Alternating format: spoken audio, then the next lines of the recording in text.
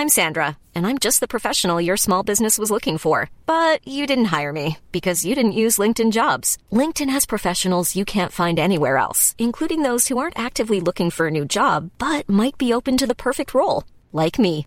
In a given month, over 70% of LinkedIn users don't visit other leading job sites. So if you're not looking on LinkedIn, you'll miss out on great candidates like Sandra.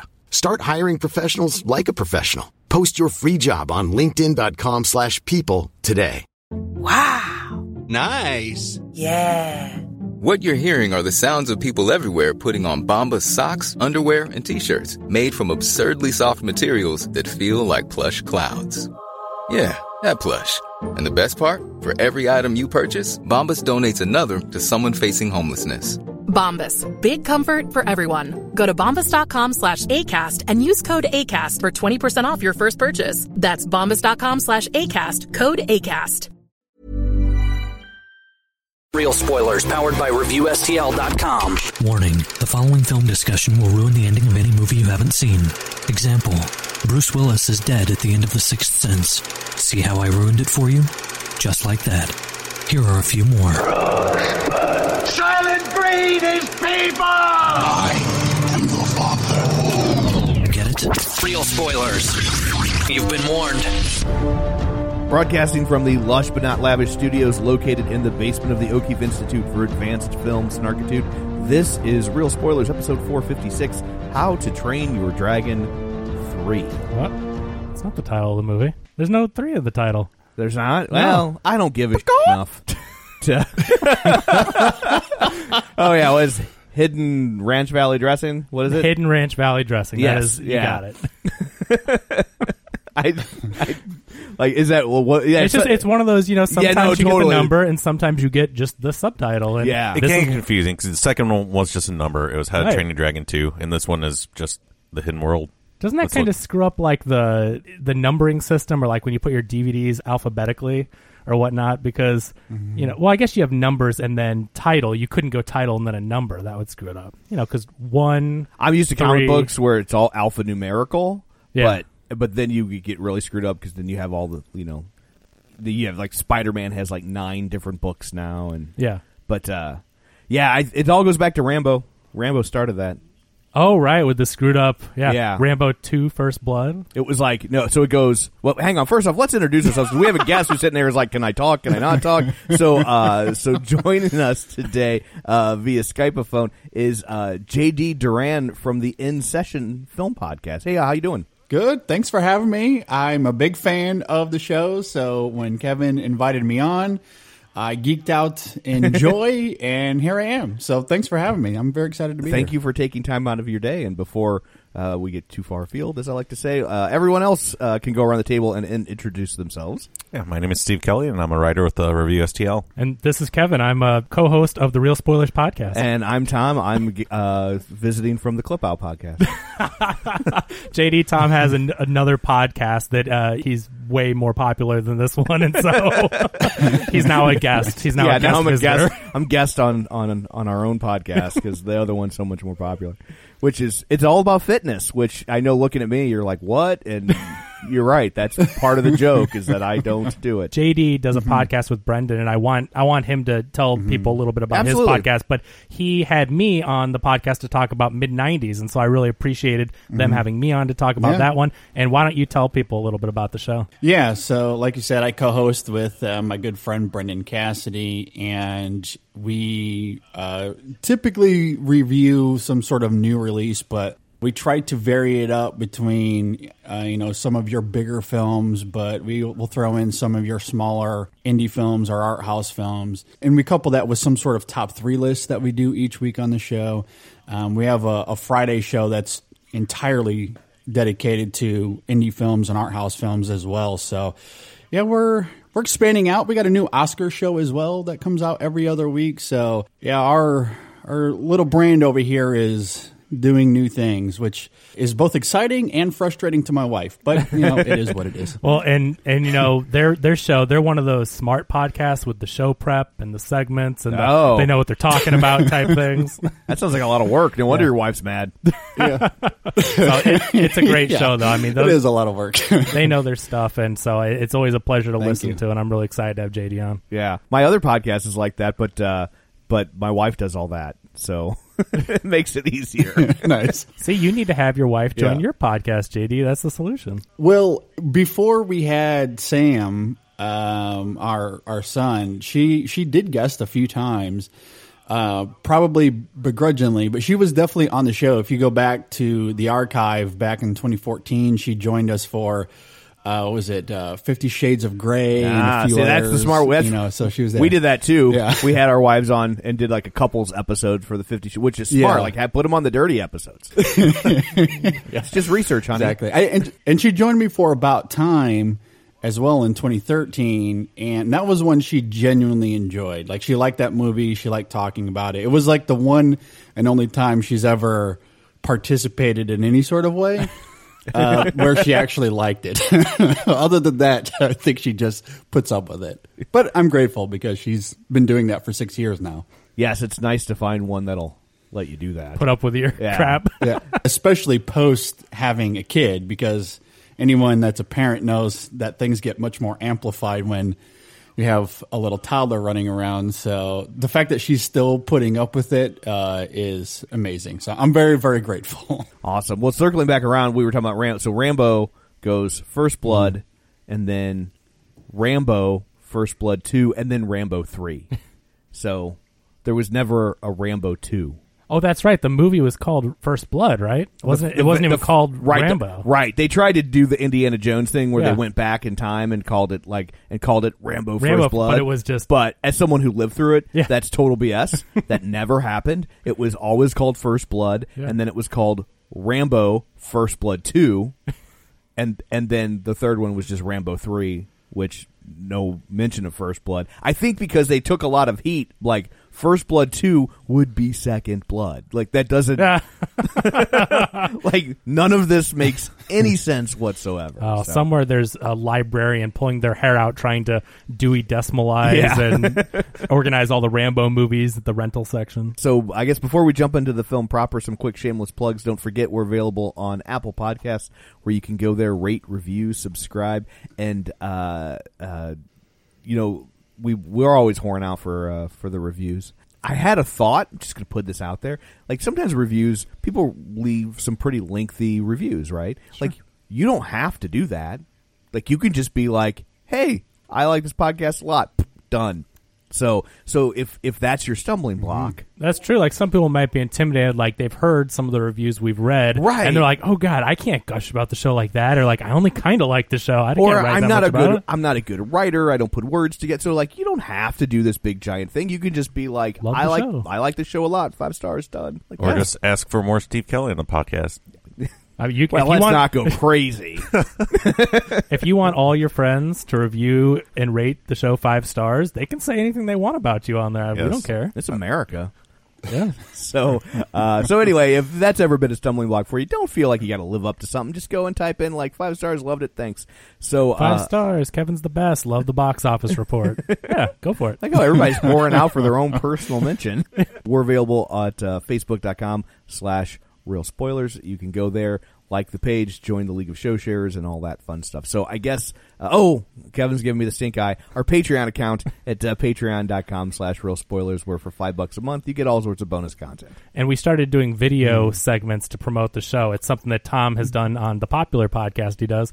And I just used some of the Patreon money to buy a little professional phone tripod that we can put to the right level. So I know we had some positive feedback and also some commentary on our angles for our videos and such. We knew about that. We only did it one time and didn't have the tripod. So now we have the equipment, and that is the kind of stuff that you get. So now you are improving the show with your patronage. You don't have to look at our double chins. Quadruple. We can hide them now. Yeah. So okay, enough of all that. Let's dig into the movie, shall we? First of all, I want to say, again, thank you guys for joining us. And I know that you both are huge fans of the series. I've really enjoyed it. I wouldn't call myself like a super fan of the series, but I kind of wanted to talk to you guys about where you landed on all the other films. I thought it was probably the second best of the trilogy. I would still say the first was the best, The Hidden World, and then 2. I really felt like in terms of ending the trilogy, concluding, it was probably about as well as he could have done. I mean, there's some really sappy parts, maybe a little over emotional, but I don't think that they could have written it any better. You consider the audience is geared toward kids. They want a happy ending to a trilogy, and I thought they did a really good job without making it more darker. Or I'm stumbling over my words here. I'm really tired. I had a long weekend. Apparently my friends thought I was missing their dad. Oh, well, we're glad you're here. Thank you. Glad you're alive, first and foremost. But so were you a huge fan of the first two, though, going into this one? Absolutely. Like, I didn't see the first one when it came out in theaters. I didn't see it until one of my friends told me about it and thought I might really like it. So saw the first one, absolutely loved it. Saw the second one in theaters, loved it. And so I've been waiting for this one for, I guess it came out in 2014, the second one. So I guess I've been waiting for about 4.5, 5 years. Okay, awesome. And so, JD, what's your history with this franchise? Well, I am a big fan. So I think that first How to Train Your Dragon is severely underrated. And I guess take this with a grain of salt if you must. But How to Train Your Dragon 2, I'm very much on record, at least on our show, of saying that I think it's the best animated sequel of all time.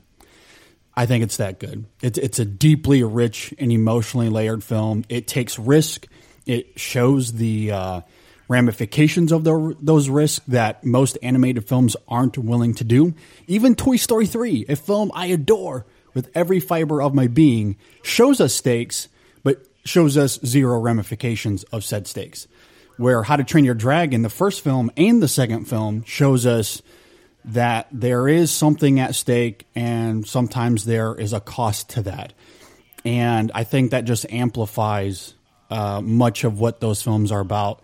Not just dramatically, but thematically as well. So I love these two films. And honestly, and again, take this with a grain of salt if you must, but I'm pretty confident in that if this wasn't a DreamWorks trilogy, if you just flipped out DreamWorks with Pixar, and I think the discourse on these films would be vastly different.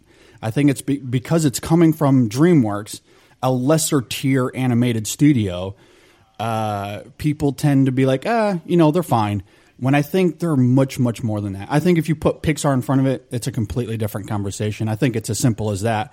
But yeah, these films, I think, are as good as anything Pixar or Disney's ever put out, hands down. And it's interesting that you say that, and especially bringing up the risk and the ramifications of the actions, because, in that second one, I think the biggest thing that stands out is Hiccup's dad dying, and you're used in animated films, aside from, the mom dying in the first 3 seconds of a Disney film, you don't usually get... Right, a parent death in a Disney movie is typically, it sets up the action, so it's a character you're not invested in the same way that you were with Hiccup's dad. You never worry about Donkey dying in the Shrek movies. I mean, when you have a huge character that you're invested in, like Hiccup's dad, voiced by Gerard Butler, which I think these movies are some of Gerard Butler's best work in his career. Like, I think it's crazy how good he is in these movies, and it's an animated thing. Yeah. But, like, you don't think, Gerard Butler, voice actor, but, like, he's acting in these movies, and it just shows you the stakes are real. People can actually die, and so it does set you up for, I think, a better experience at the movies. Whereas when you go to Toy Story, I mean, I guess with 3, a lot of people, you're like, they're not going to do that, but you're like, are they really going to do this? Like, they got the closest they could to actually. Right. But at the end of the day, I never said they held that beat in Toy Story 3 for a really long time, to where I was like, are they really going, like, because Pixar is just crazy enough to do it, especially back then. I don't think they're quite that brave now, but at that point in time, and especially because it was positioned as the last one, right? And it was like, how crazy would that be, though? These billion-dollar movies, these kids' movies, if they would have killed off any or all of them, like, it just, at the end of the day, like, I had that feeling too because of the way they handled it. But again, I never really thought like, they're going to kill them off, and so. I agree. Yeah. These movies, there are stakes, and it feels real, and I think they're really masterfully done. And it's interesting too because the director of these last 2 films and the co-director of the first one came over from Disney. So you had Dean DeBlois, and then is it Chris Sanders was the co-director of the I think so. Yeah, he is the voice of Stitch, and he wrote Lilo and Stitch. Oh, okay. And then Dean DeBlois was a director on Lilo and Stitch. So that's the connection. So do they still let him go back and voice Stitch when they need it for like things in the theme park? Or I mean, I don't think they ever got a new voice. Now, I could be wrong, and there's probably a lot of people that can do a clever Stitch impression, but it's just interesting that I went back and I watched Mulan recently, and that dog, the little dog, sounds a lot like Stitch in Mulan, and I'm like, yeah, that's Chris, that's him. And so that dragon sounds like Donkey. Did you ever notice that? What? That's good connection there. Yeah. I think it's Chris Sanders co-wrote Mulan. Yeah. And then he went on to, and then did the voice of that dog, and then he's the voice of Stitch and the director of Lilo and Stitch, and then jumped over to DreamWorks, and I guess DeBlois and Chris Sanders co-directed the first one, and then these last two have been solo outings for DeBlois. Gotcha. So anyway, but there's a Disney history there that carries over. I'm not going to repeat what JD said, but the quality of these films, the writing, the cinematography, they're beautiful films. I mean, oh my God, yeah. Like, I really like the world building of the second one, and I felt like this one, like, didn't build on that, and that left me disappointed. It was just like, oh, there's this whole other world for dragons. It's right over here, and now we're there. Like, it just felt like such an easy achievement that it just, like, I spent the bulk of this movie bored, perfectly honest, and I think the reason it's getting as good of reviews as it is I think the last 20-25 minutes gets really good, but leading up to that, like, I was so bored and I just was not invested in this movie at all, and I don't know, the theater I saw it in anyway, it was very dim, like the picture was dim. And it looked cheap to me. Like, I didn't get the whole, like, oh, the animation on this one is beautiful. I thought it looked cheap in a lot of ways. That opening scene where they're trying to save dragons or whatever, like, I didn't notice that there was lots of, like, fog and smoke, and it just felt like it was like a way to not have to animate as much. Like, oh, we'll just have it be lots of smoke, and we can't really see anything. And it just felt like I know that second one underperformed, and I felt like they slashed the budget and had to make concessions. I don't know if that's true or not, but that's what it felt like. Yeah, I mean, you can't help the way you felt about it. The only thing, the thing that I hate about that is just on the off chance. I mean, when I saw it, the film looked beautiful. I mean, the other two looked beautiful, and especially for at the time. And I mean, this is the best looking one. Cinematic. It's very cinematic, very gorgeous colors, CGI. I mean, all the designs are very detailed, and I thought it looked brilliant. And so I hate to think that you think that because you got a bad theater for it. And I know there's nothing you can do. I mean, that's how they showed it to you. So I totally. And I went to a press screening. So like, if I got a bad theater for it, then they need to screen them at different movies. But how many press screenings have you been to where something's screwed up too? Oh, yeah. And so, like, I'm just saying it's not beyond. I mean, we've had movies that start half hour late, movies that never start, movies that start in 3D when they're supposed to be 2D with no glasses. So, like, the idea that you maybe went to a press screening and the projector was set too dim or wasn't calibrated right, like, it's a possibility. And it's a possibility. I just think that then that promotion company needs to do a better job. Totally. JD, I mean, as far as brightness, colors, I mean, did the movie seem too dark to you at any point in time? I would be very curious for you to rewatch the film in a different theater and come out. If you came out saying the same thing, I mean, that's totally fair. But I think it's maybe the most gorgeous of the three. And I don't even know if it's close. And I love the second film. In terms of its visuals, it's pretty stunning. But yeah, the color palette, especially once you get into the hidden world, the hue, those bright hues and the varying colors, it is breathtaking to watch. Pandora Flight of Passage, right? Yeah, or even that dance sequence between the Light Fury and Toothless. And one of the first things I said on Twitter after watching it is that I think it rivals the dance sequence in WALL-E. I think it's that gorgeous, and the romanticism there is just blissful. And I think it's not just the imagery, but the score by John Powell, I think, amplifies a lot of that as well.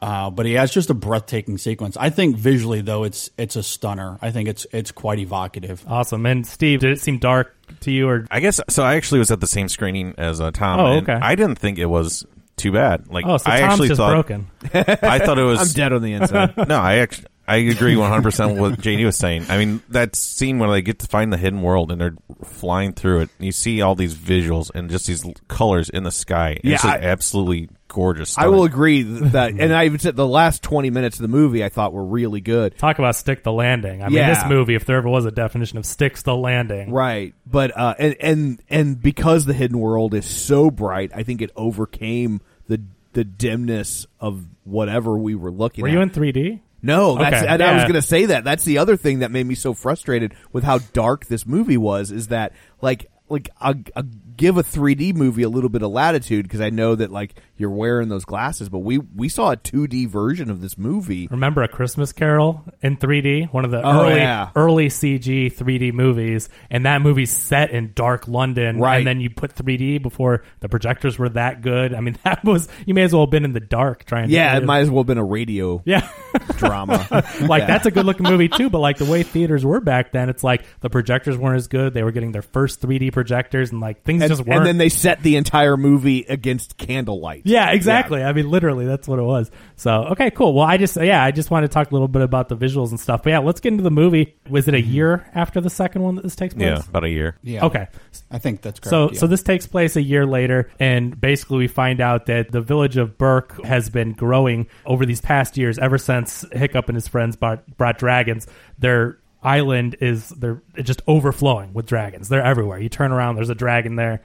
They're knocking stuff over. The film begins with a pretty cool, stealthy, scene of, they've been going and rescuing dragons, and that's why Burke is overflowing. And so you get Hiccup with his really cool dragon scale armor. He's got his lightsaber flame sword that we saw in the second one, right? Yeah. And it's really cool. I really like. It's nice to see something like that, a movie add something like that they can't sell as a toy. Mom, I want the flame sword. The question is, will a pending lawsuits be worth it? Here's a flaming sword, child. Absolutely, have at it. The toy is just a yellow or an orange translucent piece of plastic with some little flames coming off of it. But it's a really cool scene. But basically, the whole point of it is to show you that they've been out trying to rescue dragons. And so this is the scene Tom was talking about. There's a lot of smoke and fog and whatever, but they're trying to rescue all these dragons, and so you get all your friends coming, and they eventually break free all of the dragons from one of the sets of bad guys in this movie. But don't we get a glimpse at this point when they leave of the Light Fury for the first time? Fury. That she comes, but she was invisible, right? And she had turned herself visible after they left. Yeah. Because that's right. why they don't rescue her, because they didn't see her there, and she kind of just turns herself visible. So that's the first time we see whoa, she can do some stuff we've never seen Toothless do, and we'll find out later there's some other things that Toothless can do, but we haven't seen him do yet. So that's our first look, and the posters, the trailers, we've all seen this white Night Fury, and so that's the big selling point of this third film as far as new characters, toys, you name it. They get back to Burke. It's overcrowded. We are introduced to everybody, and mostly the same voice cast, except for TJ Miller, for obvious reasons, has been recast, especially when they're making this movie. I know the heat's kind of died down a little bit, but, when they're in the middle of filming this movie, I can see why they were that guy did a pretty good TJ Miller, I thought. It was jarring to me. I think because TJ Miller's voice is so distinct. As soon as he started talking, I'm like, whoa. Well, because I did spend my time is that TJ Miller? It was at least close enough to maybe made me question it. Yeah, you'd know though, but it's I get it, and especially it's a kids movie. We've seen the way that controversy has surrounded some of these other films, and especially animated films, and it's DreamWorks is just nope, not touching it. I thought it was good to replace TJ Miller in the role. I thought it was odd that they used John Lasseter. It's a weird choice. It was an odd choice. It's a weird choice. Yeah. So seriously though, who is it? A name? Is it anybody we know? It's Justin Ruppel. Who is that? Voiced Tough Nut this time around. Do we know him? Because I looked it up before the show, and I'm like, who was that? Who was that? I don't know him. I mean, looking through his credits on IMDb, there's not much that stands out. Just a bunch of miscellaneous and small stuff. So, okay, no one that I'm really familiar with. I don't think many people would be. He doesn't even have his own entry. And maybe that's why they wanted to get someone that wouldn't be distracting. That's true. Oh, you replaced TJ Miller with Claire Danes. That's a weird choice. That's going to be distracting. They should have just used that Jason Mantzoukas or however. Jason Mantzoukas. Yeah, I would have loved if this movie. Well, just because he replaced him in the Mucinex commercials. Oh, did he? Oh, yeah. That's hilarious. Which is still it irritates me because it should be pronounced Mucinex. Right, because it's mucus, not it's mucus. Not clearing out your mucus. Like I called it Mucinex for years, and my wife and I will say this: it's a really good product and it's very effective. But I've always called it lining Mucinex. up our next sponsor, right? Yeah, right. I'll whore out. I don't care. Oh yeah, we will promote. But and Joe could probably use some on some episodes, so it'd be a perfect. But I'm like, placement. Mucinex. Why would you make that a soft C? It's a hard C, like my ex-wife.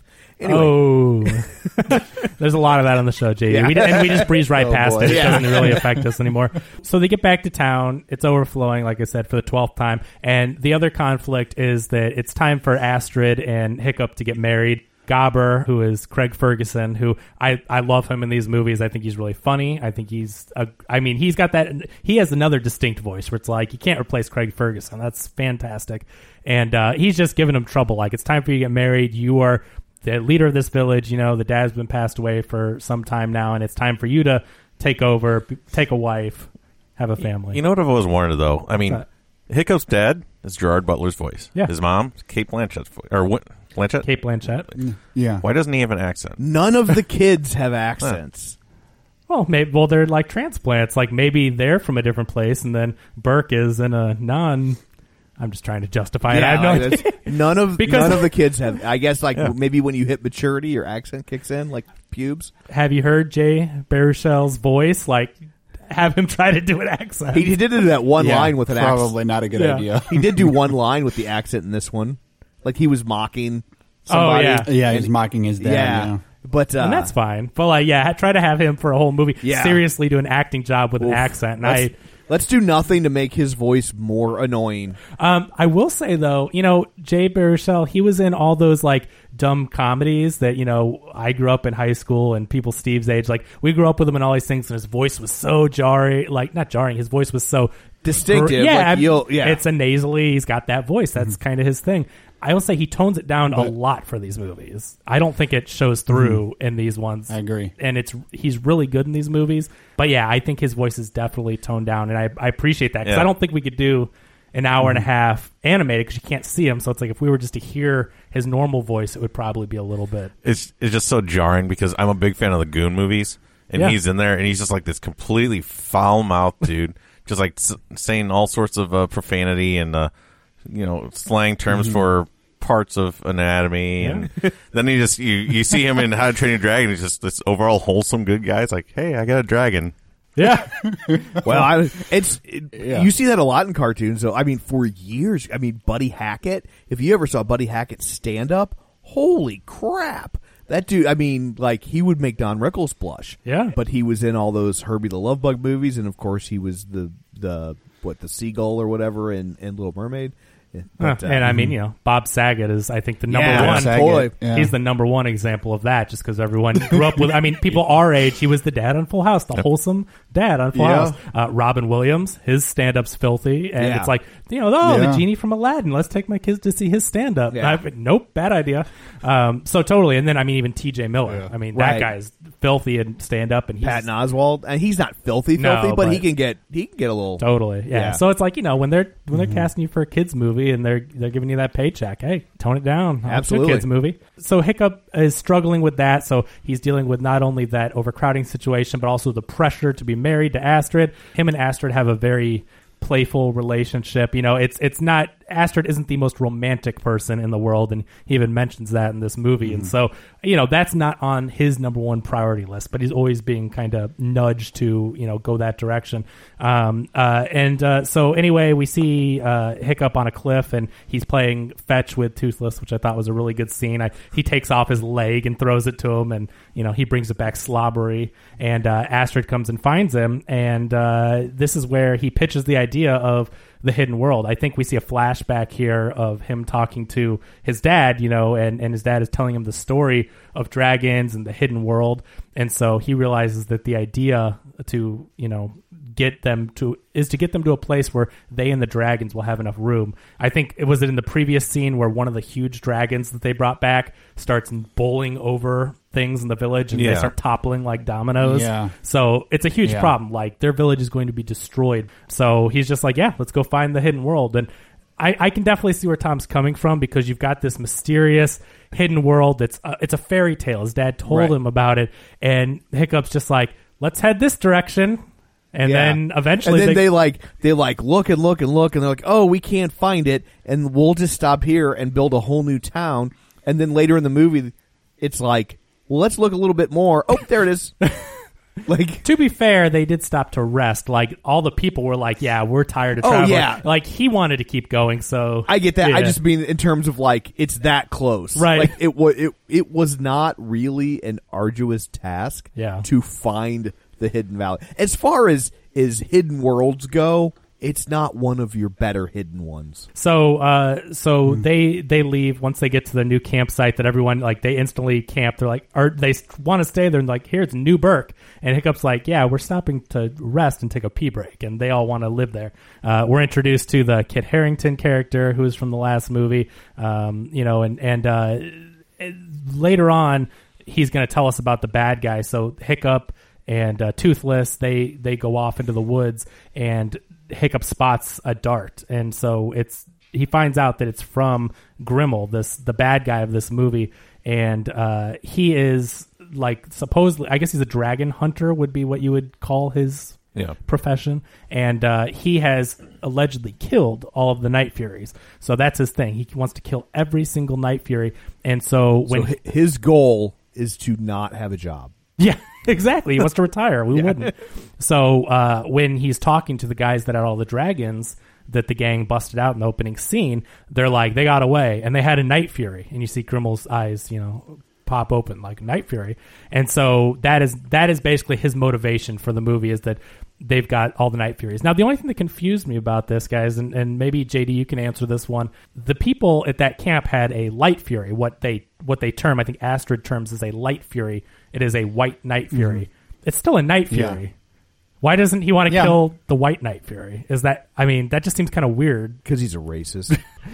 Other than that, I mean, is that I was just like, a White Night Fury? Like White Knight? Like the Klan? Like, that's maybe come up with a different name. Which is, I think, why pretty soon, I mean, they're saying it's a White Night Fury, right? And so I think that's why the Light Fury came out pretty quickly. That was a good move on their part. But I mean, I know kids movie and we're brushing along, but I mean, tell me if there's a real explanation for why he doesn't want to kill the Light Fury. My thought was that he was basically going to use her to lure. Totally, and that's what he does. Night Fury, yeah, but before he knew that there was a. But we don't know if he even knew that she existed, because when she's on that boat at the beginning, that's not Grimmel's ship. True, that's a completely different clan, and obviously she escapes from that. So the film never explores it, but suggests that perhaps Grimmel just didn't realize until she comes back into the fold the second time around, and then she uses her to lure out Toothless. So.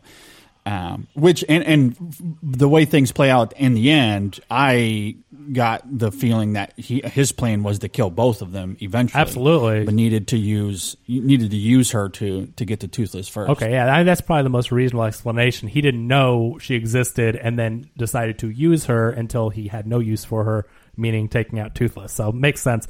So that's his plan, is to let her loose and have them do their mating dance and all that we see, which. I mean, is pretty hilarious. Yeah. I thought that was fantastic. The fact that just the way that when they see each other, they like instantly imprint, like when two Night Furies see, or female, male Night Fury, whatever the technical reason is behind it, they instantly, like, Toothless is fallen mad in love with the Light Fury, and that whole ordeal is just hilarious. No, they just videotaped me at the bar trying to hit on women. Yeah, they turn that into a looked pretty. Yeah, looked pretty similar. I've been at the bar with you, Steve. Yeah, it's pretty right. But he finds this poison dart, so he brings it back to the village. Toothless is acting weird, and that's where Eric, the Kit Harington character, is like, this is Grimmel, and this is where we get our exposition of, the Night Fury hunter, the dragon hunter. He wants to kill them all. He'll be back. There's no way that he's going to be far away from you. So later that night, he comes to the tent, and we should say it's F. Murray Abraham that plays Grimmel, right? Yes. And so While I think that his voicing was fine, I did find him to be the weakest part of the movie. I don't know if any of you guys agree, but his character's motivation and the way that he was a little bit mustache twirling, like he had Toothless dead to rights so many times in this movie. And I know he's a main character, and I know you're not going to kill off Toothless, but he had Toothless so many times and didn't kill him when he had the chance. And I just thought that his villain was kind of the weak spot. It was just kind of a cliche. Like it felt like kind of a standard villain take. Yeah. I don't know. JD, what were your thoughts on him as a villain overall? It's a little bit twofold. I don't find him as interesting as the villain in the second film, but I don't completely dislike Grimmel either, because I do think that while he's perhaps misused in that first act, because there's a lot of clunky humor in that first act that is clearly pandering to young children. And I can forgive it because I understand it's not aimed at me, but I can also vouch for its effectiveness because my son absolutely adored, I think, a lot of that humor in that first act. But once Grimmel takes his turn kind of more toward the middle section of the film, I think what he does narratively on the surface, it could come off as maybe, like you guys are saying, a little underutilized, but I think thematically he serves a pivotal role. And for me, that's why I ultimately enjoyed the character, not so much for what he does, but for what he allows our central protagonist to do. And that's what the heart of these films is all about anyway. So in that sense, I do like the character. Okay, sure. And I mean, again, like I said, I cut these movies a little slack because, as you said, I mean, some of the writing is going to be for kids. You have to entertain kids first and foremost. I think the real quality marker of an animated film is being able to have the kids enjoy it and also have the parents enjoy being along there for the ride. That's what Shrek did. Obviously, that's what a lot of the Pixar movies do. And these movies certainly do that, to where they have a huge following of adults, and these are not just for kids, but they do balance that pretty well. So I definitely cut them some slack in those arenas. And again, you're not going to be, you can't kill Toothless or Hiccup 30 minutes into this movie. The stakes are real, but they're not that real. Right. To where, he's got them dead to rights and he lets them go and you're like, well, that's not believable. I mean, so yeah, it's forgiving. Toothless, I guess later in that scene, he's wandering around in the woods and he runs into the Light Fury. And so these two are infatuated. This is the first time where they're circling each other, or Toothless is circling and acting all goofy. We see him fall in love. But we find out that this Light Fury is not too keen on humans. Toothless, I think, steps on a twig. And as soon as she hears that twig, a huge purple fire blast is shot in that direction. And when a second one goes off, I mean, Hiccup is so hypnotized by seeing this Light Fury that he's about to get blown up, and Astrid comes and like pushes him out of the way as he's about to be exploded. So like this thing is not messing around with humans. And rightfully so. She's been caged by the other humans in this. So she is not as accustomed as the other dragons and our friends in this. So anyway, so we're introduced to her. She ends up being scared away. And that evening, Grimmel comes to the village. So he has been tracking and using the Light Fury as bait. And this is where we get this first interaction between Hiccup and Grimmel, which I think was a pretty good showdown. It's a pretty neat action scene. And you think that Grimmel has Hiccup dead to rights, but it was a trap. So he had Fish Legs, who's Christopher Mintz-Plasse, who's always great in these movies. I mean, another distinct voice there. You think that Toothless is under a blanket, and so Grimmel goes and shoots a tranquilizer to take out Toothless, and it's really him. So some comedy there, but there's a huge showdown where they have set this trap for Grimmel, and when you think that they've got him, his dragons come busting through the roof, and he has some pretty crazy dragons. Like, these things are acid breathing. They've got this green stuff that just melts through everything. And so you can see that this guy, although he is a dragon hunter and he's trying to kill the Night Furies, he also has a great control over other dragons. And that scene and the later scene where they actually go to his base and try to track him down, it kind of had, for me, a Ocean's 12 feel, in that you're basically trying to see both sides one up each other, be like one step ahead of each other, and it's like, nope, you just, when you think you have the upper hand, turns out this guy's been thinking that all along, and he's got you beat. He's got you dead to rights.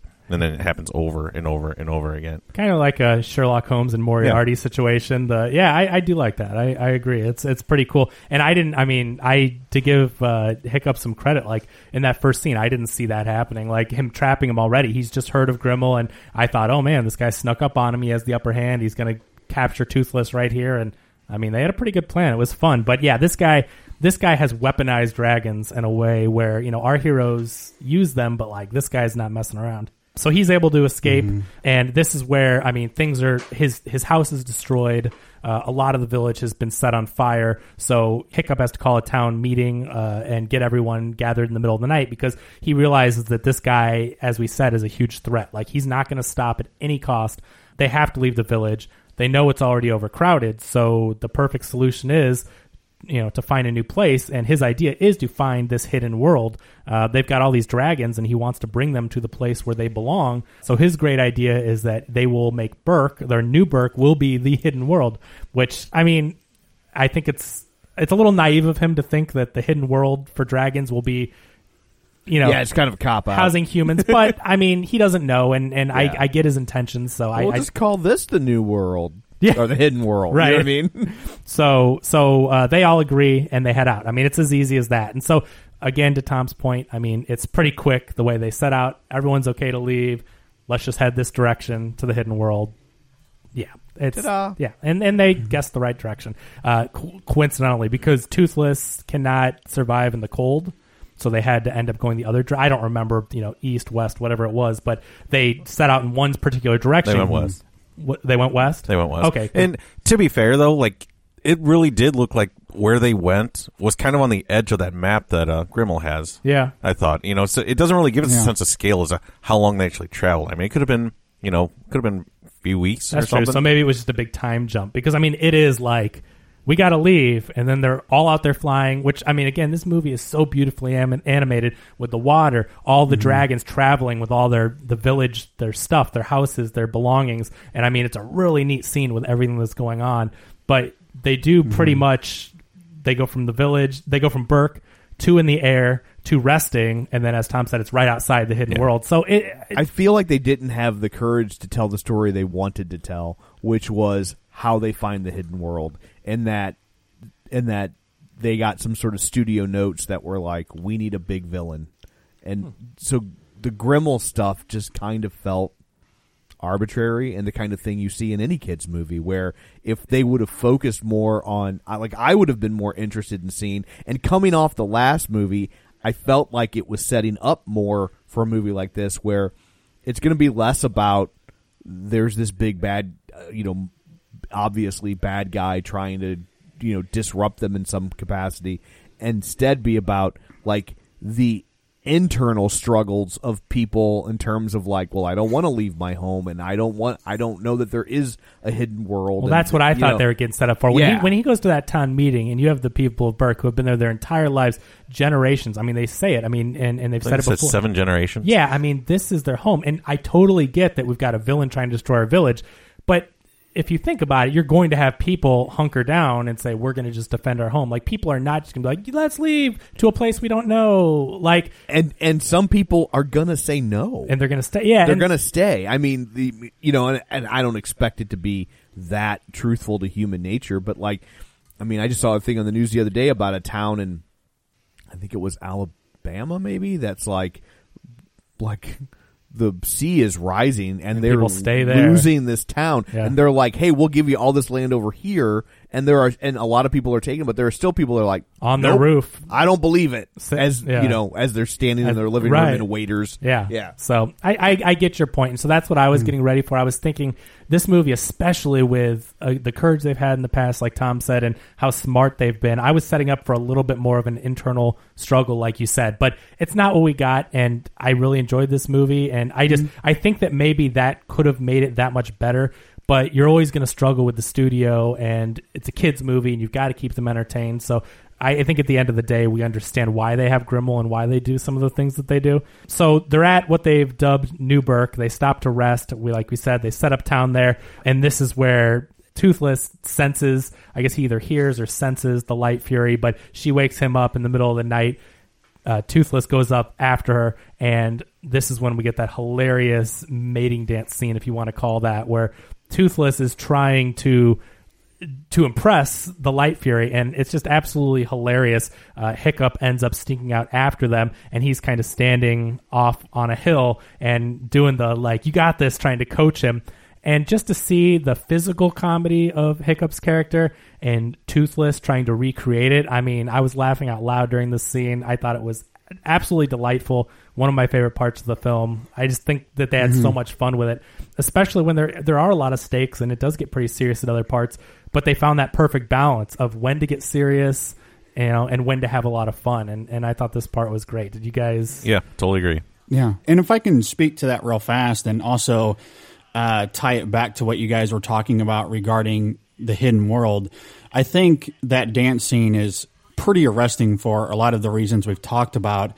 But I also think that it's vital to the film thematically as well, because it cements the bond that forms between Toothless and the Night Fury, which in turn forms this interesting dichotomy where Hiccup realizes how and why Toothless needs to find his own growth, but it's going to come at the cost of something deeply personal for himself.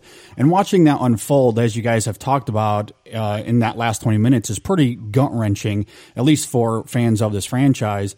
But I also think it ties into what you guys are saying about the hidden world, which I think the title, calling this the hidden world, is a red herring. I think it's dramatic irony, because I don't think this film was ever about Hiccup finding the hidden world or going on some adventure to find the hidden world. I think the film, first and foremost, is about exploring this idea of place and why it's important for us to be exactly where we needed to be. And in that, it actually reminded me a lot of Ralph Breaks the Internet last year. And in that film, it filters that through the lens of codependency and its ramifications when you rely too heavily on one person. And this film doesn't demonstrate it that verbatim, but in a similar way to Ralph and his dynamic with Vanellope, Hiccup veers dangerously close to being identity-less without Toothless, and it puts his entire clan in danger as it severely affects his decision-making. But it's in that why the flashbacks of the film that we were talking about earlier, I think, are sublime and important, and how Stoic reveals to Hiccup that it was his destiny to find the hidden world. But as I said, I think that's I think that's dramatic irony, because once Hiccup finds it, he realizes that it was never about him finding the hidden world. He has this epiphany that Toothless and where he's supposed to be, it's now at this place. He has his own kingdom to take care of, and that he can't selfishly keep him from that, even though in so many ways Toothless defines who Hiccup is. And that to me, I think, is the center of this film. It is the core that drives everything, which is why I was saying earlier, Grimmel and his kind of arbitrary, the little things that he does in this film serve that purpose. It doesn't serve some sort of grand epic adventure that maybe you thought that you were going to get because of the marketing, and we're going on, the hidden world, and you see parts of it in the trailer, and it's gorgeous. And I think all of that is a red herring. I think it has this film narratively doesn't care at all about trying to find the hidden world. It's all about place, where we are supposed to be, what are our identities inside of the places that we are supposed to be. That's what this film is all about. And you get it with Toothless, you get it with Hiccup, you get it with even the Light Fury as well, and of course, the town of Burke and what they call home, because there is a little pushback, or at least there's some dubiousness among some of the clan. But once they find the new Burke, that's where they want it to be. They even say this is better than the last one. Yeah.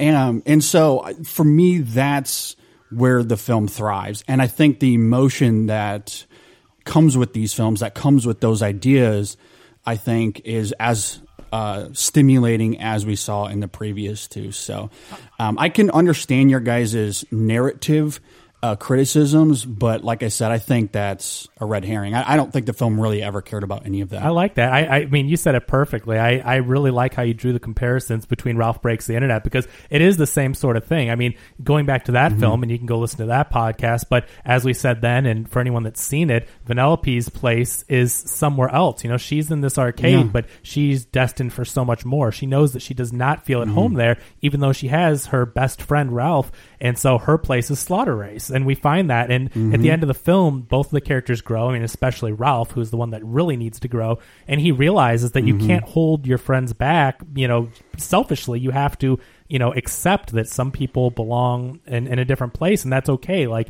it doesn't make them a bad friend or a bad person, but yeah, I think that's a great comparison, and I like the idea of this movie really being more about these characters, their inner struggle with finding their place, and The Hidden World is just a way to market it, to give people a great place to look at, and to, you know, make it fancy and make it seem like an adventure. But yeah, I mean, there are some heart-wrenching moments. Hiccup and Toothless, like you said, JD, both have to go through this struggle. And from the very beginning, Hiccup is hesitant to let Toothless go. I mean, he goes after the Light Fury, and he can see how into her he is, and he doesn't really think, like, he automatically assumes, like, oh, well, he'll fall in love with the Light Fury will come live with us, and everyone will live happily ever after. Yeah. But more and more he sees that, like, the Light Fury doesn't want anything to do with them. That's not where she belongs. And eventually, when we get to the Hidden World and we see how the dragons live, and that beautiful relationship, like again, the JD said, when you see the way that they've bonded and the way that they have become kind of the alphas, and how they're the leaders of this hidden world and all the dragons, and the way that they're connected, whether it's through like their physical touch, the way that they interact with one another. They did some amazing things with body language to show that. And so, yeah, I really love that. I agree. So thanks for making those comparisons. It's really a great movie where it can be entertaining, but it also, I mean, for the kids, you've got the Hidden World and the fight scenes, and for us, you know, we get to see the struggle of Hiccup. I think it's interesting that Wreck-It Ralph and this both revolve around a relationship that can't be the character's primary relationship. Yeah. You know what I mean? Like, you know, like Hiccup and Toothless, like, at the end of the day, like, they're never, you know, they're not going to be a couple that lasts forever. Like, they're both, by virtue of definition, are going to have someone in their life who's more important than the other. Wreck-It Ralph is the same way. Yeah, you know, it's a great comparison. Which is why I think it also circles back to the first film so gorgeously, in the sense that in that first film, obviously humans and dragons, they couldn't live together. It was just too dangerous. There was a lot of fighting, and you come back around to that idea in some ways in this third film, but obviously it's not, the relationship isn't contentious at all. There's still a loving relationship there, but it's also this idea that humans and dragons, maybe we aren't supposed to live together. Right. You know, it's just too difficult, and we all have our own place and where we need to be. But, you know, experiencing 3 films and being invested in that relationship to come to that conclusion that maybe my dad was right, that we aren't supposed to be with dragons, but at least now we can live in peace with these dragons. In harmony, yeah. And so in harmony, and so you get to that final conclusion at the end of the film, and it is gut-wrenching to see how those themes and ideas kind of, they come full circle in a way that I just find incredibly provocative. But even just in terms of the, you know, the relationship dynamics there, it's stunning work. So I just love how it kind of reminded me of the end of Toy Story 3 in that sense, where, you know, because the final shot of Toy Story 3 is the opening shot of the first Toy Story. Yeah, right. And this kind of functions in a very similar way. Yeah, at the end of the day, this is, I think what we have to remember, so we've gone on now 3 of these grand adventures. We love Toothless. We love Hiccup. We love the city of Berk, the village of Berk, when the people, like, we want them to have dragons because they make fun adventures. But at the end of the day, they're humans, they're Vikings, and they're dragons. They're not meant to be together. And so I like that evolution of this trilogy. Yeah. That in the first movie, it's humans, dragons bad, we hate dragons. No, dragons good, we can work together and fight together. And then, you know, as this goes on, you've gone from dragons bad to dragon's good and maybe we shouldn't work together, but we both can coexist. So I really like the way that the humans have changed their mind, but they went too far in the first one. They let's make them our pets. Let's make them our equals, which, I mean, equals not in a bad way, but let's make it so that, we always fight together and work together, but they're animals in a cage. These are animals at the zoo. It's like, this would be like rescuing an animal. A baby bird falls out of the nest, or you find a lone lion cub. You take it, you nurse it back to health. But at the end of the day, you're like, oh, I love this lion now. It's going to be my pet. Well, no, it doesn't. The lion. Maybe that's not a good idea. The lion doesn't. Even if the lion loves you, like Toothless loves Hiccup, that lion, that dragon, does not belong with him. Right. He's helped him. He's done his part to help him grow and be safe and find where he's supposed to be. But you have to let it go. And what I really love is there was a great interview with Dean DeBlois, the director, and Kim Renfro, who is a writer, a journalist, film critic. And she interviewed the director, and she likened the end of this movie to that scene with the lion that grew up. What is Christian the lion? You guys, I'm sure, have seen this viral video, even if you don't know it by name. There's a lion that was nursed back to health by this guy, and he lets the lion go and join a pride and be a part of that world. And then years later, the zoologist, the guy, whoever raised him and nursed him back to health and let him go, meets up with him. And there's this real tension between the two. You've seen this viral video. It's a few years old, but I know you've seen it, where this huge lion comes up and there's this human. And you're like, oh my God, dude, like this lion is kind of standoffish. The human's looking like lunch. And then Christian jumps on him and plays with him, and they roll around and hug and embrace. And so the end scene of this movie, the director was directly inspired by that video. So that's why there's such a comparison. But for sure. But that is in a sense what this movie is about. I mean, you have to let people, you have to let things go, and people have to be able to live where they belong. But that doesn't mean that you still can't hang out and coexist in the end. I think the important thing to note in all of that is that Grimmel adds dick to any of that. Well, I think that's what it's. Let's make a kids movie with adventure. You could take Grimmel out of this and still find a way to make it work. And I think you'd have a much better movie. But maybe that would be an adult movie and not a kids movie. But I mean, I think at some point you have to go where the story wants to go, and I feel like the story wanted to go hidden world relationship between Toothless and Hiccup, and how that can't be, at least in its current incarnation. But that's what JD, much as the hidden world was a red herring, Grimmel's a red herring too. I mean, he's just a way to. But I don't feel like the hidden world still works within the context of the story. I don't think Grimmel does. I think just conflict. It's arbitrary conflict. You know what I mean? I mean. Yeah, I definitely can see what you mean. I just think it just makes the movie more of a... If you wanted conflict for conflict's sake, I think it makes more sense to have one of the other townspeople of Burke become some sort of rival trying to undermine them going to the hidden world. I think that makes more sense and could weave in better, because every time they went to Grimmel, I was just like, don't care. I do think he serves a purpose for the arc of the Light Fury and the ideas of trust that come with that in the film, because as you said earlier, Kevin, that she doesn't trust humans. And why should she? I mean, she's been abused, she's been in cages for God knows how long, so of course she's not going to trust humans. And even once she's around Toothless and she sees Hiccup a little bit, she's still very wary of him. But there is an evolution that by the end of the film, because of the danger that she's put in, where her and Toothless are, they're caught, they need someone to come save them. And so as Hiccup does, there comes that moment where Hiccup makes an extreme sacrifice that gives her an epiphany of her own, where she realizes that, okay, well, Hiccup isn't like these other humans. He's clearly making a sacrifice for my life and for Toothless. And so then it brings back those ideas of trust. It brings that full circle in a way that I feel like is complementary to those other ideas. That's a tremendous talking about growth. So, I mean, the fact that the Light Fury goes from being a caged animal, scared of humans, wants to blow Hiccup up on sight, doesn't matter. She's not asking questions first, blow up later. I mean, she sees a human, she wants to kill them.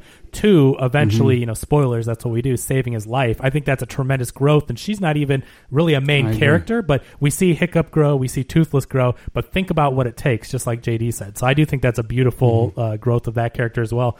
Eventually, she leaves. The Light Fury leaves. Toothless wants to chase her, can't, because of course we know he has that tail injury. Hiccup has made contraptions that he can control. He's never really quite gotten it. He worked on a way so that Toothless could control it, but Toothless doesn't like the fake tail and the mechanism and all that, but now he's faced with, he cannot go and be with this Light Fury. So Hiccup works on a new invention. It's a really fun scene. I like how they get the black paint and everything, and Gobber's there, and it's a fun scene. But at the end of the day, Hiccup has to let Toothless go. And so Toothless takes the new tail, flies off. I think he says, I'll see you tonight. And that never happens. I mean, Toothless is gone now, and he thinks Toothless is going to come back, but Toothless is off doing his Light Fury thing that we're going to get to. And so their idea is we need to go and we need to stop Grimmel. That's the Vikings' goal. Just to recap, Toothless used a piece of Dragon Tail to get a piece of Dragon Tail. That's why you're here. Oh boy. So their idea is we have to go stop these Vikings. So Cate Blanchett's character, Hiccup's mom, goes and does some scouting, finds that they are heading to Newburgh. They've been tracking the Light Fury and still trying to get Toothless. So they go and try to head them off. Big fight scene. They narrowly escape. This time, like Steve said earlier, Grimmel has Hiccup dead to rights. Similar, he one-upped him, but they were able to narrowly escape. Is it Roughnut is left behind? She's the female. Yeah, Roughnut. Okay. So Roughnut's left behind, the most annoying character in any animated series, but that's neither here nor there. So she, literally, that's her job. That's literally how she escapes. Exactly. She's aware of it. So she. It's the Ransom of Red Chief. What is that? It's a famous short story. Is it? Where these people abduct a child. It's before child abduction was scary and it could be a cute element in a kid's story. But they abduct a child and the kid's so obnoxious that they give them. And I think the parents don't even pay the ransom because they're like, good. Oh, jeez. You just keep them. And it annoys them to death. And you're just like, oh my God, shut up. You're so annoying. And you realize, oh, it's exactly what she wants. And so she annoys him to death. But he, again, smart. This is the Moriarty to the Sherlock. Grimmel knows what he's doing. And he says, oh, just go already. But the whole time he knows, well, you're going to lead us right to Newburgh. This is exactly what we need. So she hints that, she says something about the new base. Yeah, how all they have is fish. She is. She's a very dumb, funny, stupid character, though, and she has a big mouth. And so she leads them right to Newburgh. And so, she's like, smell you later, peace out, and rides off. And then Grimmel's standing there with his grimace. He's ready to go find him. So this whole time, they're just freaked out. They've got Roughnut is captured before she comes back, and they want to go find Toothless, and Hiccup's freaking out over that. And basically, there's another flashback at this point. So Hiccup is flashing back to the dad, and this is after his mom dies, and there's a really nice moment again where this is where I'm like, Gerard Butler, Jesus, you can act. I think it's just a really touching scene where he's emotional at the fireplace, and Hiccup comes down the stairs, and I think he even does he have a Night Fury stuffed animal? It's like he loves dragons. He's loved dragons his whole life, and he's holding a little stuffed dragon toy. But a really nice emotional scene between the two of them. Toothless is gone. Roughnut has led Grimmel back to Newburgh, and Grimmel's able to take every dragon. So Toothless is the alpha, and all the dragons, as we've seen earlier, follow Toothless. And so they end up capturing Toothless. They capture the Light Fury, and all the dragons are led away. And so you're like, crap, no dragons. They've learned to depend on these dragons so much. Now it's like, what do we do? Hiccup is feeling like a complete failure. He has kind of throughout this whole movie, and now he's obviously really bummed out. And Astrid goes to talk to him. His mom talks to her and says he listens to you. And again, just a really nice scene, a really nice emotional scene between the two of them. And she basically says, this is your time to step up. You got to do what you got to do. I don't remember the whole thing, but it's a really nice scene where he realizes that he needs to take charge. He is the king, and Toothless does not define him. He loves Toothless. Toothless is great. The dragons are great, but he can be a great leader, and it's his time to step up. And so he eventually he ends up making wingsuits like we saw in the previous film. He makes wingsuits for all his people, and it's time to go get the dragons back. So he steps up to the plate. Did I skip over when they go to the hidden world? Was that before this, or is this after? I just want to make sure I don't, because that's a pretty. It was right before the wingsuit. Right before the wingsuit. Okay, so before they get captured, I should say, because this is kind of leading right up to the last 25 minutes that we're all speaking so highly of. They try to go get Toothless because Toothless, he's been gone for several days. Hiccup's freaking out, and so him and Astrid leave on their dragon. And to Tom's point, they head in that direction, and just over yonder is the hidden world, the hidden world. But anyway, so they get there. There's this vortex. They go into this like huge waterfall, tornado vortex type thing, and they enter the hidden world. And it's this beautiful, amazing world. Not to take away any credit from them, because this is amazing imagery. It's really breathtaking. But I'm just like, this is Pandora. It's very Pandora. I mean, I've seen it before. I'm just like, it would have been that much more amazing had I not seen Avatar. Right. Had I not been on Flight of Passage at Disney World. I mean, there's no, I'm not trying to hate on this movie. There's a lot of aspects of my life that would have been more amazing if I hadn't seen Avatar. That's true. But I mean, there's no debate here. I mean, I saw this and I'm like, this is amazing. I loved it at Disney World. I loved it in Avatar. Right. So not as original as I think they could have been.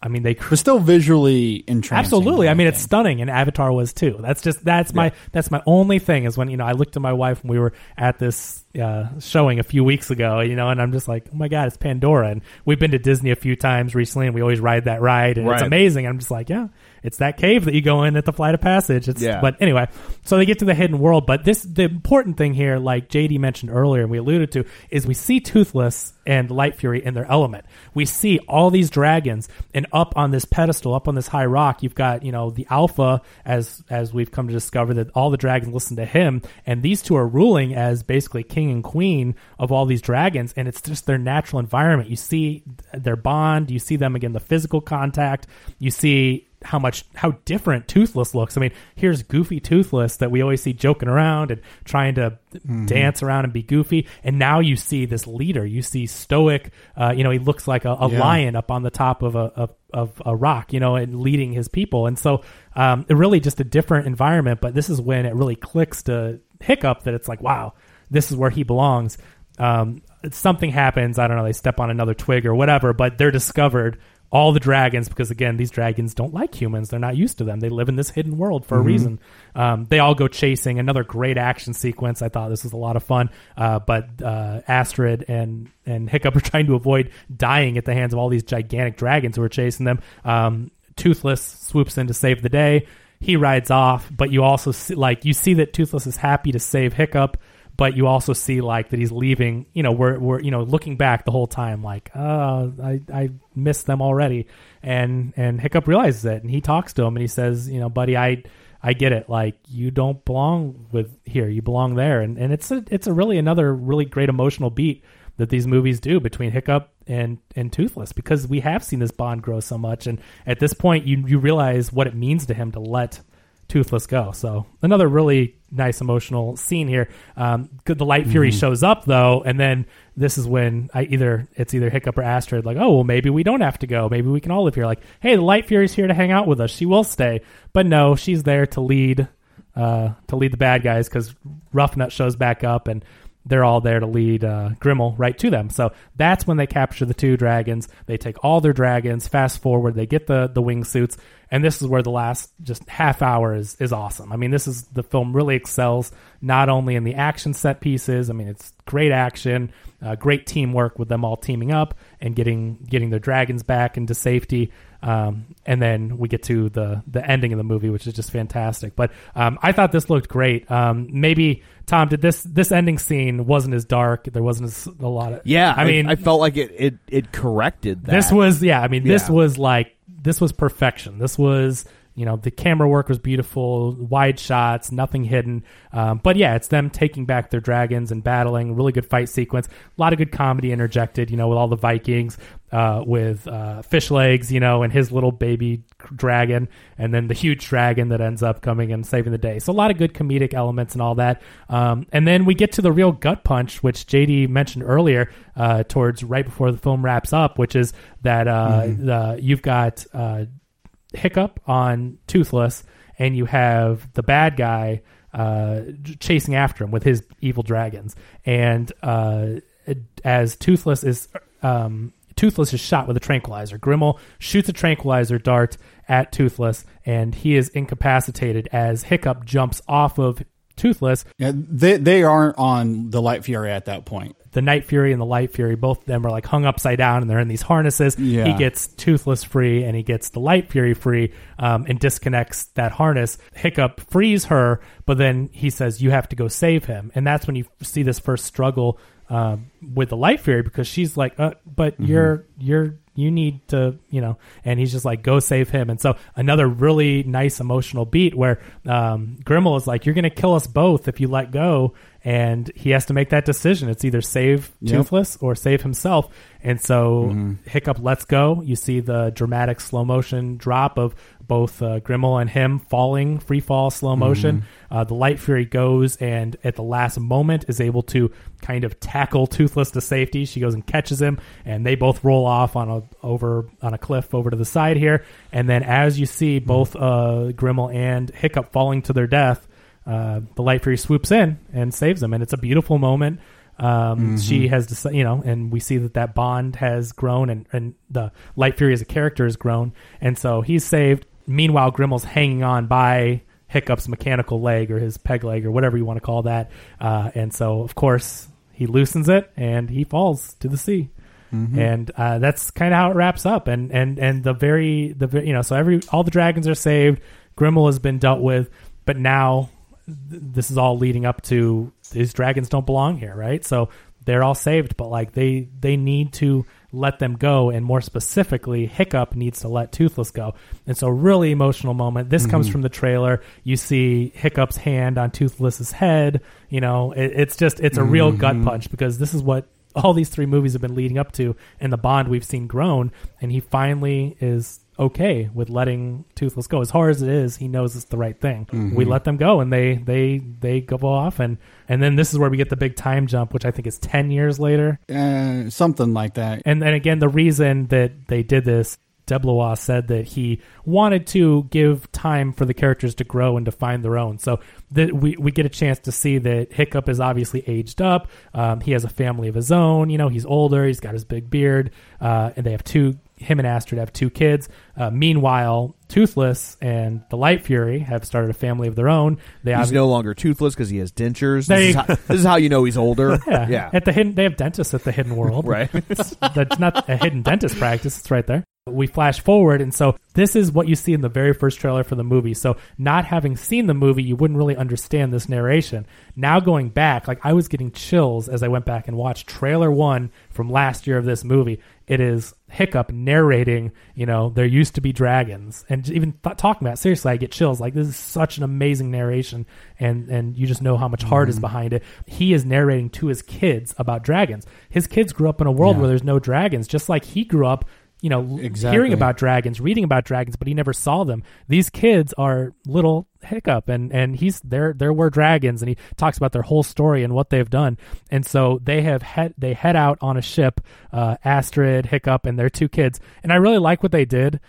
I think any lesser of a writer or a director would make a baby Hiccup look just like Hiccup, baby Astrid look just like Astrid, and they switch it. They have a little girl that has Hiccup's hair color, a little boy with blonde hair like Astrid. I just like how they did that. It was more of a surprise, like, oh, okay, yeah, they don't have to look like carbon copies of each parent. So I thought it was creepy that one of the dragon children look like Hiccup. Oh, I thought that was a bridge too far. So you think maybe deleted scene? Yeah. But yeah, beautiful, beautiful moment. And that's why, like I said, when you say stick the landing, like, if you could hold up a sign that had 11 on it as far as the landing of this movie, this is... I didn't care for this last scene. Oh my God, I think it takes place too soon. Wow. Too soon after... But I mean... You realize the 10-year time jump, but you think it's too close. I think it's too soon. I think it's too soon in the timeline of the movie.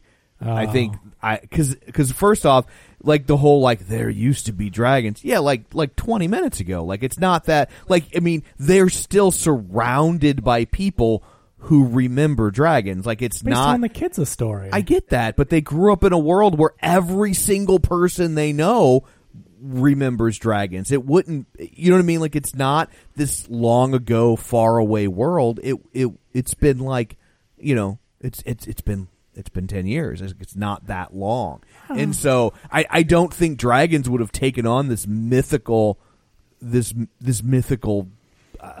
nature that quickly. Like there's still dragon poop that they could step in. It's not been that long. But I mean, like, okay, I get what you're saying, but I mean, I think the kid should have been old. I think it should have been him as an old man explaining it to his grandkids. Like that, I think would have had more resonance. But like that whole speech didn't work for me because I'm like, it hasn't been that long. Like literally every adult they know, and even a lot of kids that they know, are gonna remember a world where there was dragons. It's not this big giant mystery like they're making it out to be. To each their own. I mean, I can't argue. I disagree. Fair enough. I just feel like, I mean, to me, a lot can happen in 10 years. I mean, especially in our world, which obviously has a lot more as far as social media and the way that news changes. And like 10 years to us is rapid, but 10 years to anyone, I feel like you can, if you haven't seen a dragon in 10 years, like I think of, like, I remember Circuit City. I remember Barnes and Noble or Borders.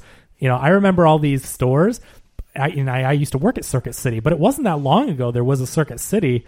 I can hardly remember it. I worked there, but like, I just feel like you can grow and in 10 years, a lot can change. And, you know, these dragons, it's not like, even though there's stories in them, like, I think you can forget really easily. You get tied up in your own things. And, you know, 10 years ago to me seems like a lifetime ago. I think it also works because, and again, you know, perhaps it's just in the way that we interpret these films, but for me, this whole series was about not the mythical allure of dragons. It's about coexisting with dragons. That's what this whole series has been about. So for me, when I see that final scene, it's much, much more powerful to see these little kids who haven't seen a dragon of their own. They've only heard about their dad talk about his experience with dragons. So as they see Toothless for the first time, of course they're going to be scared. They've never had this happen to them before, but they see Toothless interact with their dad in a way that alleviates that fear in a lot of ways. They see the coexistence. They see the actual peace that can form between a human and a dragon. And that to me is much more powerful than an older version telling his grandkids about, you know, what dragons used to be. Because for me, the series was never about that. It was always about coexisting, and seeing these little kids actually experience that, I thought was really resonant, especially because of the callbacks to how they touched Toothless, which is verbatim to how Hiccup did it in the first film. I thought that was a pretty brilliant touch. So full circle. I think it works on an emotional level just in terms of what we see there, but it thematically brings closure to the whole series. And you know, to each their own, like we said before, but I found it was just beautiful. I mean, it was such an emotional scene, and him talking to the kids, but also with his friend that, much like that lion video I mentioned earlier, in this 10 years, you know, Toothless and the dragons have not seen humans. I mean, they've bonded. We saw how quickly they bonded even when they went to the hidden world. And of course he realized, you know, who Hiccup was, but still, he was still kind of out in his own headspace and in his own mind, not really thinking as much about Hiccup because he's distracted with his own stuff. And so I feel like they've gone and they haven't seen humans in 10 years. They haven't seen dragons in 10 years. And both of them don't quite know like what to think, you know, and are these humans going to hurt me? Are these dragons going to hurt me? Do they remember us? Do we remember each other? Kind of a thing. And it was a really nice moment, and that full circle with the sniffing and, you know, Hiccup going right up to him and then him remembering him. And the director said in that interview that Kim Renfro did, the director said, like, was Toothless messing with Hiccup? That was the question, right? Was he like acting like, I'm going to get you, and then, no, I remember you. Hey, buddy, what's up? And no, like Deb Lois said that his intention was that Toothless really didn't remember him for a second. You know, he just, it had been 10 years. It was long enough for him to... That beard threw him off. Yeah, he's like, Toothless, he looks manly. Exactly. That's not the Hiccup I knew. But he really wanted it to be like, hey, are you okay? Are you who I think you are? Do I remember you? And then all the memories come back, and you have that emotional moment and a beautiful send-off with then, each of them is on a dragon. Astrid is on the light. Watching them ride this dragon at the end, I was like, what an awful parent. Right, throwing him up in the air. Reckless. I know. As a parent, I was nervous for the kids, totally. But I was like, you were awful. We freaked out when Michael Jackson just dangled a baby over a balcony, and you're flipping him from dragon to dragon. I mean, again, this is like one of those stakes where you're just like, obviously nothing's going to happen. So it was fun. They're switching dragons. Each of the kids takes a turn, and then they switch dragons, switch kids, and it's just a really touching moment, and I think a really fitting conclusion. It's a beautiful one of the most beautiful conclusions to a trilogy, and I loved it. So, Steve, I know you didn't get to say your piece. What did you feel about the conclusion?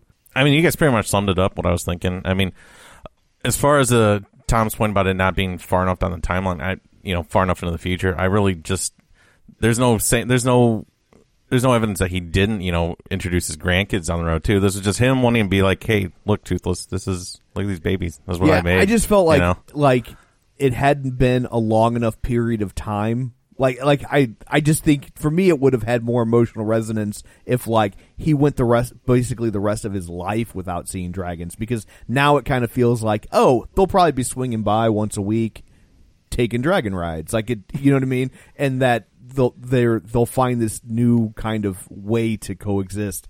And I think I would have liked it better if there would have been more dramatic for me if there had been a much longer period of time that he went without seeing dragons, and that it would have been easier for me to believe that dragons had fallen into the realm of mythology, because in 10 years, you're still 80% of Berk is going to be like, no, there were totally dragons. It's not going to be this big giant myth. I think it has to be about the kids. I mean, I totally get your point. I'm not trying to argue. From my point of view, I think it's all about the kids. The kids have never seen dragons. If God forbid, and I don't want this to happen, and hopefully it won't, but let's say lions went extinct. I'm just going to keep using the lion analogy. If lions go extinct, I've seen lions at the zoo. I've seen footage. I mean, these people have no TVs, no internet, so they can't even see videos of dragons, right? All they have is stories. But if lions went extinct, and even though I've seen them and have been around them, and I tell my kids about lions, and let's say I couldn't show them pictures or videos, and then they see one in real life, even though we still know about lions, but we think they're extinct or we don't know where they are or what they're doing, I think to see one in 10 years after never seeing or knowing what's happening with lions would be pretty amazing. But for my kids who have never seen them, only heard me talk about lion, king of the jungle with these huge manes and the commanding presence and whatever, I think a kid would be nervous these kids were. I think they'd be in amazement. And then not that you go ride lions, but, then to especially be able to interact with them. You can, but only once. Right. It's only once. So I also don't think for them to be where they are supposed to be, so to speak, I don't think that also means that they can't ever see each other. I don't think it's mutually exclusive like that. I mean, we saw that in Ralph Breaks the Internet as well. Just because Vanellope is in her new game now doesn't mean they can't ever see each other. It just means that they have their own identities and their own places. And it's the same thing here. I don't think the ending of the film is suggesting that humans can never see dragons ever again. I don't think it was ever supposed to veer into that territory as much as it is. And so for me, again, it's all about those ideas of coexistence. It's, him showing his kids these things for the first time. Coexistence is one thing, and I totally agree with you. But to Tom's point, I think what he's saying is that it's only been 10 years, and now that they found each other, he feels like there's going to be a barbecue every weekend. The worlds are supposed to be different. They can live together, but you're still not riding. Yeah. Now we're back to riding them and training them. And if dragons are coming around even to visit, someone is going to think, oh, can we train them? And then we've got How to Train Your Dragon again, and we're not doing what the story. I didn't read into the scene that way, but no, and I didn't either. We're just projecting it's inevitable. Yeah. If now we see them, it's not going to be okay, well, we'll see in 10 years, maybe in a year or 6 months. Let's go visit Toothless, sure, and then it's next week, fair and enough. Then we're just writing the story. But it's once you take them from being this huge deal, they're separate, and now that they're back together, you can only imagine that now maybe they're going to coexist again. So it opens up that door, but I didn't take it that way, and I enjoyed it, but I didn't either. I can see it. I definitely see your point. So, but yeah, that's it. I mean, that wraps up the trilogy. And I mean, is this going to be one of those Toy Story 4 situations, or are we pretty sure that this is conclusively I mean, I know never say never, but are there any words of a fourth one? Is anyone even thinking of it? Or my gut tells me that they're done just because it took so long to get this one. Yeah. That, Yeah, it's a perfect ending to the trilogy, so I would be completely fine with never. As much as I like them, I don't need to see another. But I will say that if I don't think we'll get another feature, I wouldn't be surprised if you get another Netflix show and maybe it follows his kids. A spin-off completely, but Hiccup and Toothless's journey, I think, has to be over, and it shouldn't be touched. This is a great way to end it. They said the same thing about Toy Story 3, and here we are. That's what I was going to say. I know. I don't know. I just don't think that this property is as much of a juggernaut for them as Toy Story is. Like Toy Story's and that's the movie that built point, Pixar. Yeah. And there's still that love where, I mean, this is great and it has a huge following, but it's not on Toy Story level. Right. Where it's associated with DreamWorks. I mean, it's not like you can't have DreamWorks without How to Train Your Dragon. Right. There's other things, whereas Pixar's like, you think DreamWorks, you think Shrek. Shrek is what built DreamWorks, right? Yeah. So, but yeah, I loved it. I think that it was great. So, a great way to end the trilogy. Awesome. Well, I guess we will wrap this up. And JD, why don't you tell people where they can find you and about your show one more time? Yeah, first of all, thanks for having me, guys. Thanks for being on. This was a lot of fun. You guys can find us at InSessionFilm.com. There you can find links to the show on iTunes, Stitcher, Spotify, pretty much anywhere you can find podcasts. Links to social media there as well. And, of course, we have all of our shows. We have written content like reviews and other featured articles. And, again, all of that is at InSessionFilm.com. Awesome. My name's Steve Kelly. You can find my writings on ReviewSTL.com, and I'm on Twitter and Facebook at The Godcavs. This is Kevin. Follow me on Twitter at Kevin R. Brackett. And this is Tom. You can follow me on Twitter at Roger Kubert or on Facebook at Facebook.com/Tom O'Keefe. You can find the show online on Facebook.com/Real Spoilers or at our website, RealSpoilers.com, or on Twitter at Real Spoilers. And while you're on the Facebook page, go ahead and click like, join the League of Show Sharers, and also don't forget our Patreon at Patreon.com/Real Spoilers. So coming up next week, Greta, I guess. We'll see. I think that's the biggest movie coming out. Movie looks pretty good. Yeah. I really like Chloe Grace Moritz, and it looks creepy. I saw a trailer before. I don't think I would have saw it before this, but what was that? Oh, Happy Death Day to You. Yeah, because that was one of the last ones I saw in theaters. I saw a trailer and I'm like, this is creepy. I like it. This is interesting. Yeah, so I think that's probably the biggest one next week. So that is probably what's on the menu. So thanks for tuning in. And what did you think of the Oscars? Oh, you know me, I don't care. All those wins. Were you glad that one person won? I never watch. I so don't care. I'm like, if anything interesting happens, it'll be on YouTube. I don't need to spend 4 hours of my life watching it. Did you at least like that joke though? Sure. Yeah. But not the other one that everyone is so upset about. Really? Yeah. I was indifferent. Yeah. So anyway, that's it for this one. Thanks for tuning in. And until next time, Elliot destroys Dr. Terminus's traveling wagon.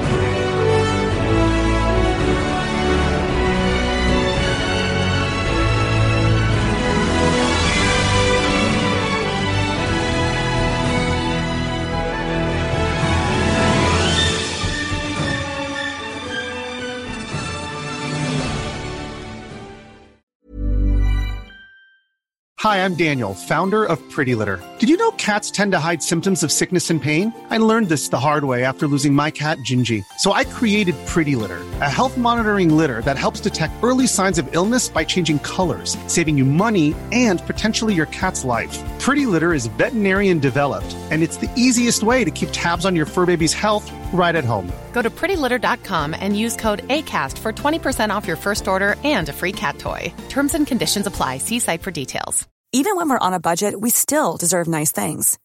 Quince is a place to scoop up stunning high-end goods for 50 to 80% less than similar brands. They have buttery soft cashmere sweaters starting at $50, luxurious Italian leather bags, and so much more. Plus, Quince only works with factories that use safe, ethical, and responsible manufacturing. Get the high-end goods you'll love without the high price tag with Quince. Go to quince.com/style for free shipping and 365-day returns.